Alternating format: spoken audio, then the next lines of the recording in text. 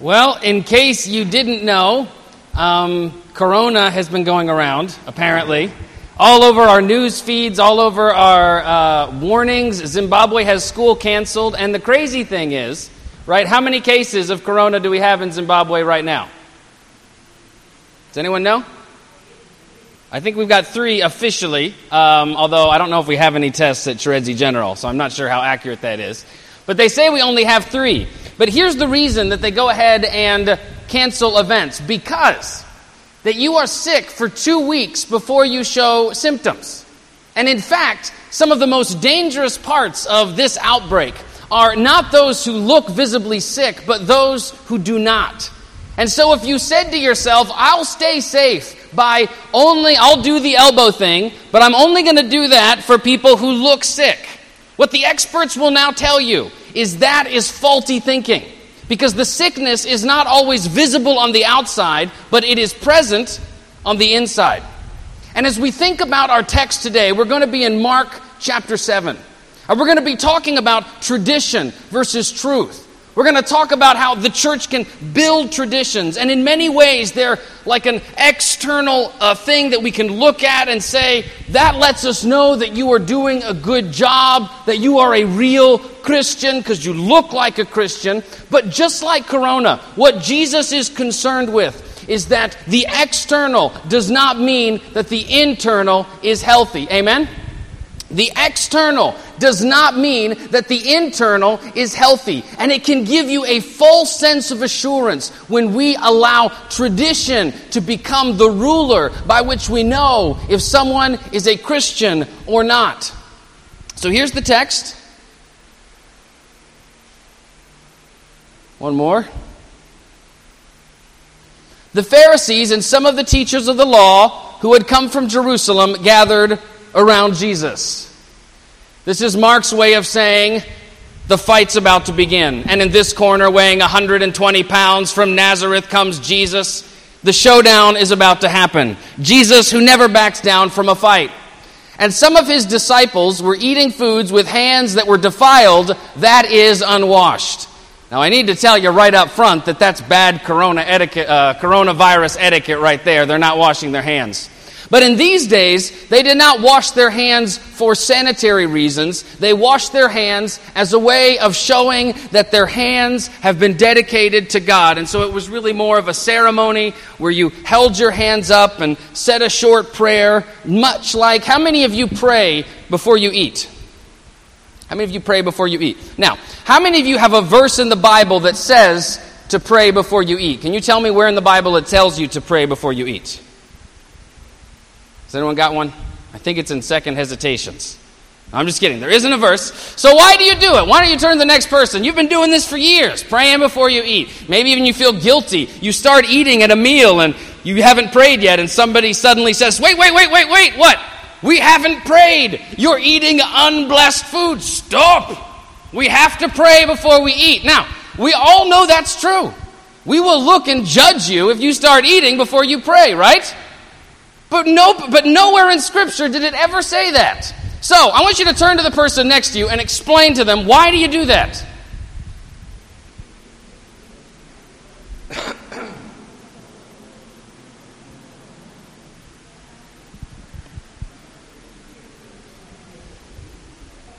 There's many great reasons that you could say. You could say because it's important to give thanks before we eat. You could say that it's because, well, that's the way I grew up. That's what my dad did. That's what my mom did. That's what my grandma did. And if it was good enough for my grandma, it's good enough for me. But then again, why shouldn't we pray at the end of the meal? Why don't we pray in the middle of the meal when we can know whether or not to pray thanksgiving or to ask for forgiveness for those who tried to cook something too bold? So the Pharisees do not eat unless they give their hands washing, holding to the tradition of the elders. When they come from the marketplace, they do not eat unless they wash. They observe many other traditions, such as washing of cups, pitchers, and kettles. Some texts even read, and mattresses and couches. They haul their couches to get baptized, just to be on the safe side. And the Pharisees say, why don't your disciples live according to the tradition of the elders, instead eating with food with defiled hands? And he replied, Isaiah was right about you, hypocrites. They honor me with their lips, but their hearts are far from me. So you can see the scene. Imagine we are having an Easter sunrise breakfast. Everyone's gathered around. Some young men come in. They start eating. You tap the young men on the shoulder. Excuse me, young men. We pray in this church before we eat, if you wouldn't mind just waiting a minute. And they said, we don't. And they keep eating. And you're like, we pray in this church before eating. Young men, stop. And they turn to you and say, hypocrites! These people honor me with their lips, but their hearts are far from me. And the Pharisees are like, whoa, buddy, I just said wash your hands. What's wrong with that? What's so wrong with saying a prayer before you eat or, doing this ceremony? They worship me in vain, for their teachings are merely human rules. And here's where Jesus gets to the heart of the matter. The danger can become when we use that few seconds of prayer before we eat to ignore the weightier matters of Scripture related to sharing our food with others. See, the problem is that we can pat ourselves on the back because I said a prayer before I eat, and yet ignore numerous passages in the Bible that take careful concern for sharing your table with those who are hungry, sharing it with those who are foreigners among you, for those who are destitute, the widow and the orphan. And all those texts in the Bible that talk about sharing our table with others, we set those aside and say, yes, but at least I pray before I eat. The danger can become when we allow a good tradition to replace a God commandment. When we allow a good tradition to replace a God commandment. Right? We can allow something that's perfectly good to become unnecessarily important in our mind. Let's think about this for a second. How many of us are thankful that the fans are here? I'm thankful. Love it. We love the wind. The wind is great. Now, let me just ask you. I love wind, but would you pray to the wind? Dear wind, I just pray this morning that you would blow on me generously so that I may be cool. Would you pray to the wind? No. Because a good thing, right, if you let it become a God thing, the Bible term for that is an idol. When you allow a good thing, wind is great. I'm blessed that we have wind this morning. But if you allowed it to become the center of your attention, the object of your worship, the focus on whether or not God is present, if I don't feel a breeze, there's no Holy Spirit in that place. No way. I'd go to the church of the open windows only. Right? If you allowed a good thing, wind, to become a God thing, the Bible term for that is an idol. And when we allow a good thing, such as praying before we eat, such as how we dress, such as the way we do worship, such as, and the list goes on and on, the church in Zimbabwe is divided, not about Scripture as much as tradition. How should we gather? How long should church be? What should the ministers wear? What should young people wear? What kind of music can we listen to? One of the things I like about this church is that we do not use a hymn book. Amen? You should be saying amen. Because without the hymn book, what happens is one generation's innovation becomes the prescription of the next generation, doesn't it? That one generation gets all their choruses together, they put it in a book, they're having church, and suddenly, instead of being a fluid document where we're adding new music all the time, instead it becomes the constitution by which church must be done. If it's not in the hymn book, if it was good enough for the Apostle Paul, it was good enough for me. It is possible for a good thing to become of such great importance in our mind that it becomes a God thing. So here Jesus ignores it, and he's going to use a couple of examples. You have let go of the commands of God and are holding on to human traditions. He continued, you have a fine way of setting them to observe your own traditions. And his example will be this. For Moses said, honor your father and mother. Now, honor your father and mother here, it's a real specific term. Here we literally mean to financially provide for your parents so that they don't starve to death. This is what this text means. I know honor can mean a lot of things in a lot of different places. But honor here does not mean that we agree with our parents on everything. It does not mean that we copy everything that they do. It does not mean we always have to answer the phone every time they call. Those are all fine. But in the Old Testament, honor refers to financially taking care of. Just like in 1 Timothy, when Paul says an elder who teaches is worthy of double honor, He's specifically referring to compensation. That it's just a term in this point in time, all throughout the Old Testament into the New Testament. Honor your father and mother means financially take care of your parents. Even if they're not great people, even if they've been difficult to work with, if it is possible for you, don't let your parents starve to death. And anyone who curses their father or mother, that is, doesn't provide for them, kicks them out of the house, leaves them out on their own, is to be put to death. That's pretty harsh. But you say that anyone who declares what might have been used to help their father or mother is Corban, that is, you've dedicated it as an offering to God, then you no longer let them do anything for their father and mother. So notice what's happened. You nullify the word of God by your own tradition. You take a good thing and you use it to replace a God commandment. That is, the Pharisees would take part of their income and declare it Corban, set aside for God. Here's the great thing. They don't have to give it to God right away.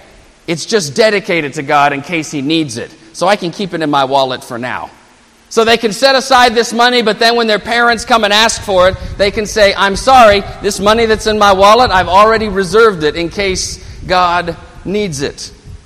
And so they now are, in fact, so religious that they're not going to follow God's command. And you do many more things, Jesus says, just like that. And again, Jesus called the crowd, and listen to me, and this is going to be really important, this next verse. If you only had one verse this morning, this is the one I'd want you to write down.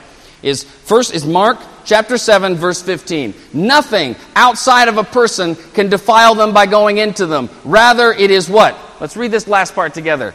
It is what comes out of a person that defiles them. And if you read the next verse in Mark, it says, and by saying this, Jesus declares all foods clean.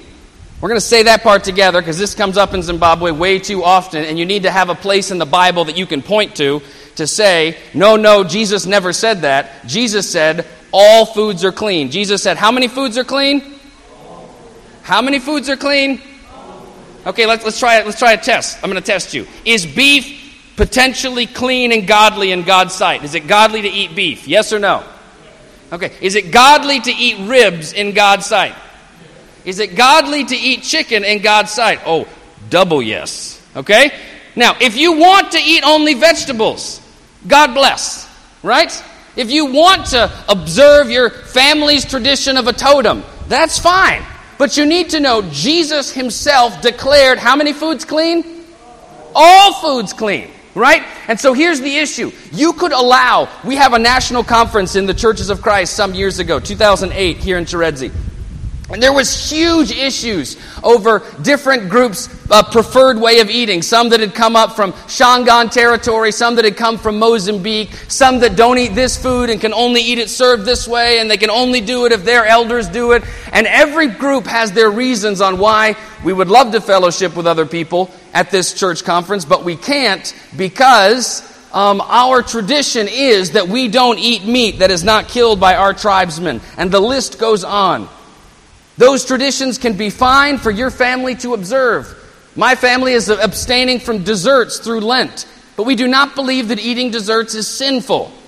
Eating desserts is great. We're going to eat it today because it's Resurrection Sunday. And even when you abstain from something in Lent, you usually have it on Sunday just to remember that Jesus rose from the dead. Hallelujah. Isn't that right? Are you having cake today? Are you excited about cake today? It's a great thing. So we would abstain from cake for a while because it's a good thing to show God that we're serious and that we want our bodies to submit to Him.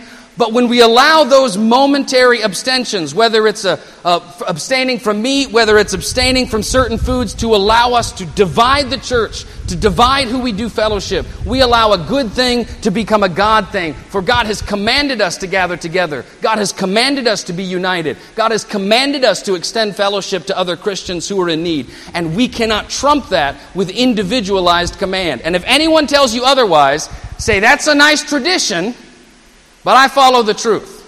That's a nice tradition, but I follow the truth. And Jesus says, if you want to know the verse, it's right here, Mark 7:15.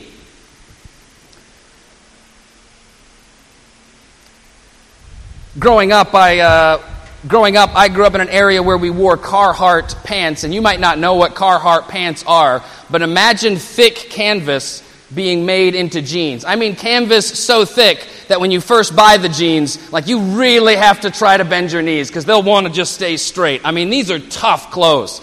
They're designed for man work. These aren't designed for, casual work like Thorns won't go into Carhartt jeans. Carhartt jeans are tough jeans. In fact, in my neck of the woods, they're the best. You don't get better than Carhartt. You can try other denim and your fancy skinny jeans with your elastic in them if you want to do that. But real men wear Carhartt. Now, that's what you wear to school. So when we go to school, it's the best for doing work. Until you go to school on the day that it is track day. They're going to log all the students' ability to run the mile, 1.6 kilometers. And Carhartts are good for many things, but running is not one of them. And trying to wear your Carhartts because they're the best jeans, when you try to wear Carhartts, they are going to slow you down. You are going to be fighting against a river of denim that was never designed to move that quickly. And a well-meaning teacher will tap you on the shoulder and say, what is best for one scenario is not the best for another. Amen? What is best in one context may not be right in another. Because there's a time that running shorts are best. But if you are going into the deep part of Makonde where the Davies stay and you wear short running shorts, you are going to get ticks and thorns up one side and down the other. Might be time to pull out the Carhartts after all. You see, there's a time when one is best and there's a time when another is best. And this has become difficult for some church people to get their head around. That what is right in one generation may be a hindrance to the next generation. What is appropriate in one generation may be a barrier in the next generation, may be the very thing slowing the church down. Growing up in my church, we used to pass communion trays. Did anyone grow up in a church passing communion trays? So I grew up in a church that passed communion trays. And in our church, you didn't have to be a leader in the church to pass the trays, but you had to be a man. I don't know why, but our church only allowed men to pass the trays. Did anyone else grow up with that? Like men had to be holding the trays to pass them out. And they just felt like that was the best way to get it done. If you were a Christian and a man, then you can pass out communion. Now at the time, that was considered culturally appropriate. In the 50s, nobody batted an eye at it, wasn't controversial, didn't hurt the church at all. But by the time I was doing ministry in the 2010 era, let me tell you, this was a major barrier to ministry. Women coming in the church saying, why aren't women allowed equal access to, serve in all areas of the church? Why can't they serve? Well, women aren't supposed to pass out communion. Oh, okay, where does it say that in the Bible? Well, it doesn't say it in the Bible exactly like that. I mean, not in so many words, but Jesus wouldn't want us to. And so we find ourselves like fighting. The leadership of the church, we're fighting to defend men passing out communion. When here's the thing, there's no real reason men would only pass out communion. It's just something that was convenient for one generation and was becoming a barrier to ministry in the next generation. A great writer by the name of Lee Kurther started Amplify Church, what is now called Amplify Church in Pennsylvania. He started the church in the 1980s, and he grew the church to over 1,200 people, and it was going well, but he retired from the church, still young, and went into business and was doing quite well. And while he was away from the church began to go in decline. Just 1 year after the next, it went from 1,200 to 900 to 700. It was getting older, and the congregation looked older, and they were doing rough, and they call him up in the late 90s and say, Pastor Lee, would you mind coming back to do church again? I don't want to do that, he says. I'm successful in business. I would have to take a pay cut. I'm not going to do that. And they keep asking him to pray about it. Really pray about it, and they're praying about it. And he says, I don't know if you want me to come, because if I come back, I only will come if you are willing to change whatever I say. And so they pray about it, and they're desperate at this point, down to 400 people. Yes, Pastor Lee, however the Spirit leads you, we'll follow. A couple of old ladies said, we'll do whatever you want, Pastor Lee, but could you do me a favor and not make any of the changes until I'm dead? Because I'd hate to have to be buried in another church, she told him. I don't mind you changing things, just not while I'm around, please, because I like my church the way it is, and that's why the church was shrinking and dying and dying. And so he goes back. And it's so funny, because the enemy that he was fighting is himself from 20 years earlier. He once had a handbell choir. Those were popular in the U.S. It's ridiculous. I was in one once, too. You ring these bells on a big table. You remember those, Steph, the handbell choirs? Yeah, those were a thing. Not popular now, though. Not a lot of handbell choirs on YouTube, for those of you following trends. Bit of a problem. And so all these things that he had once started, the kind of political activism he used to do, the kind of ministry he used to do, he said, no, I know that was a good idea then, but it's probably time to let that one go. And he closes down ministry after ministry that he himself started. Because he says what is great for one generation may be a barrier to the next. And the lady was right. She was buried in another church. She refused to continue to attend. But another lady who had said the same comment decided to stick around. And after several years, the church is now doing incredible. You can read his book, Amplify Church. It's a great book. But the lady comes, he asked the lady, "So, do you like all the changes we've made at church?" And she says, "Nope. I hate them. Awful. I wear earplugs during church. I hate it." "Well, thank you, ma'am. I appreciate that." She says, "But I wear earplugs and my granddaughters come with me to church. So I guess it's okay, because they never would come before." When the church forgets what its mission is, to reach and save that which is lost. When it's not here to be a monument to the way things were. When it maintains a willingness to change and to adapt to a new situation, the church grows wings.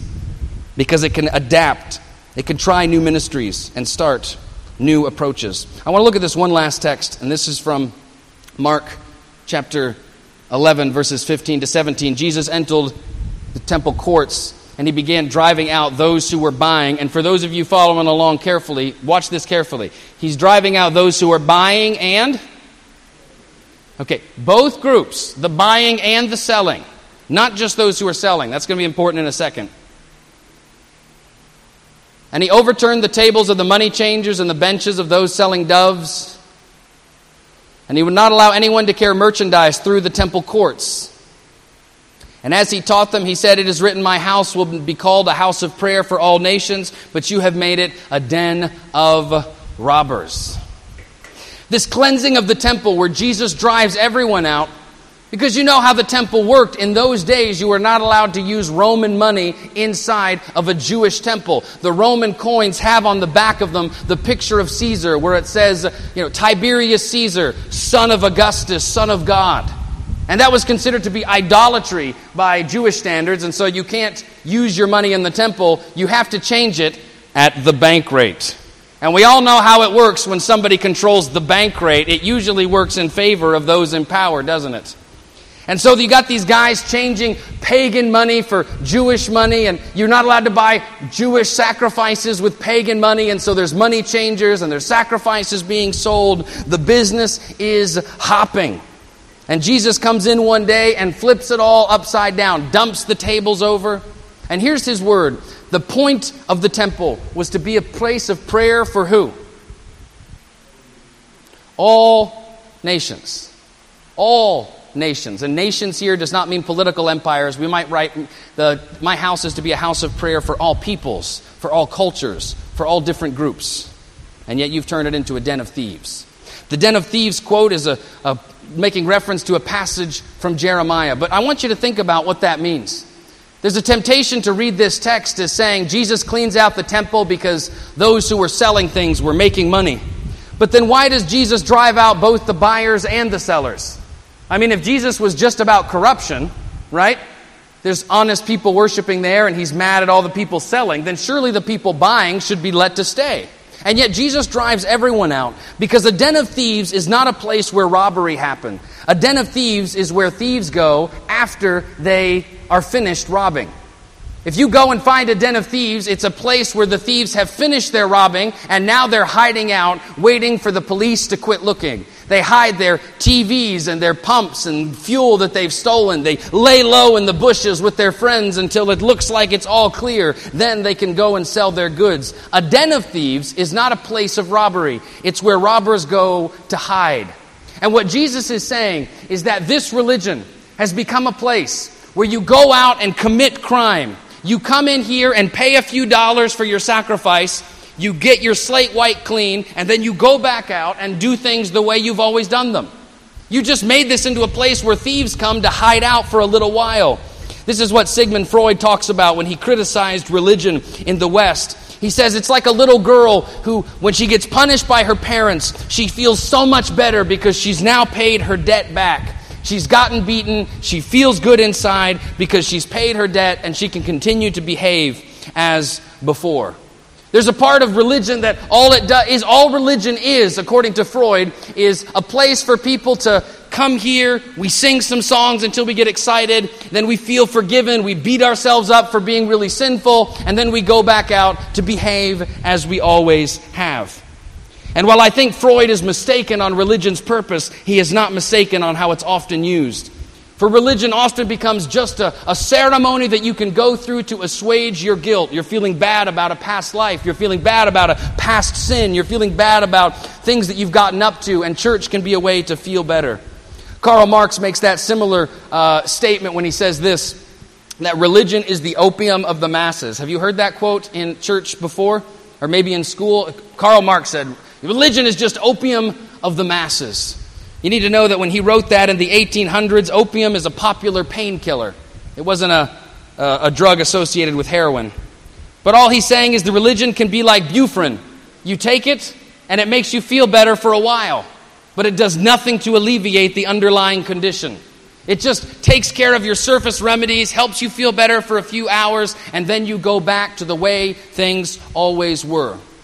And when Jesus is calling, this is what the purpose of the church, the purpose of the temple is to be a place for all cultures to come together, to be welcomed, to hear God's name lifted up, to hear truth proclaimed from the Bible, to hear Jesus calling us back to himself. But instead, it becomes a place of exclusion, a place of hypocrisy, a place of nothing but putting a Band-Aid on top of overarching sickness. And so Jesus calls it a den of thieves. But as Jesus himself comes, it doesn't have to be that way. As the text of this reminds us over and over again, Jesus himself is the better way. Jesus says this in John, I am the way and the truth and the life. Jesus says over and over again that you observe traditions, but you've forgotten justice and mercy. I am justice and mercy. I am the living example of God's love. We're going to have just a moment now where we're going to come toward the table. We're going to remember this time where Jesus gave his life for us that we might come into his house. You see, the purpose of a message like today is for us to take some cold, hard stock on what traditions we have allowed to creep in the way between us and God. It's to look around and say, praying before I eat is good, but what am I forgetting about who I eat with? What am I forgetting about who I need to share this meal with? These traditions are fine, but what am I allowing to get in the way of the gospel? Is church for me just a time where I check a box off a list, or is it a time where I follow after Jesus with all of my heart? When people ask me why I gather on Sunday morning, I want it to be because I have fallen in love with the Savior and not checking a box off a list. When people ask me, well, why do you gather around this table? I'll say because Jesus commanded, do this in remembrance of me. When we sacrifice our money for those in need, I'll say it's because Jesus himself demonstrated what it means to give. In all that we do, may the answer not be, well, because that's the way my mother did it, but because that's the way my Savior showed me. We're going to stand now during this time of response. If you're here today and inside of Christ, we would challenge you we would ask you during this time to come and partake of this. This isn't a Church of Christ table. It doesn't require a priest. If you have a covenant relationship with God, all are welcome to come and take of the table. But if you're here today and outside of Christ, we would love to pray with you about what it means to follow after Jesus, to give your life to him in baptism. So after the service sometime, if you would talk to myself or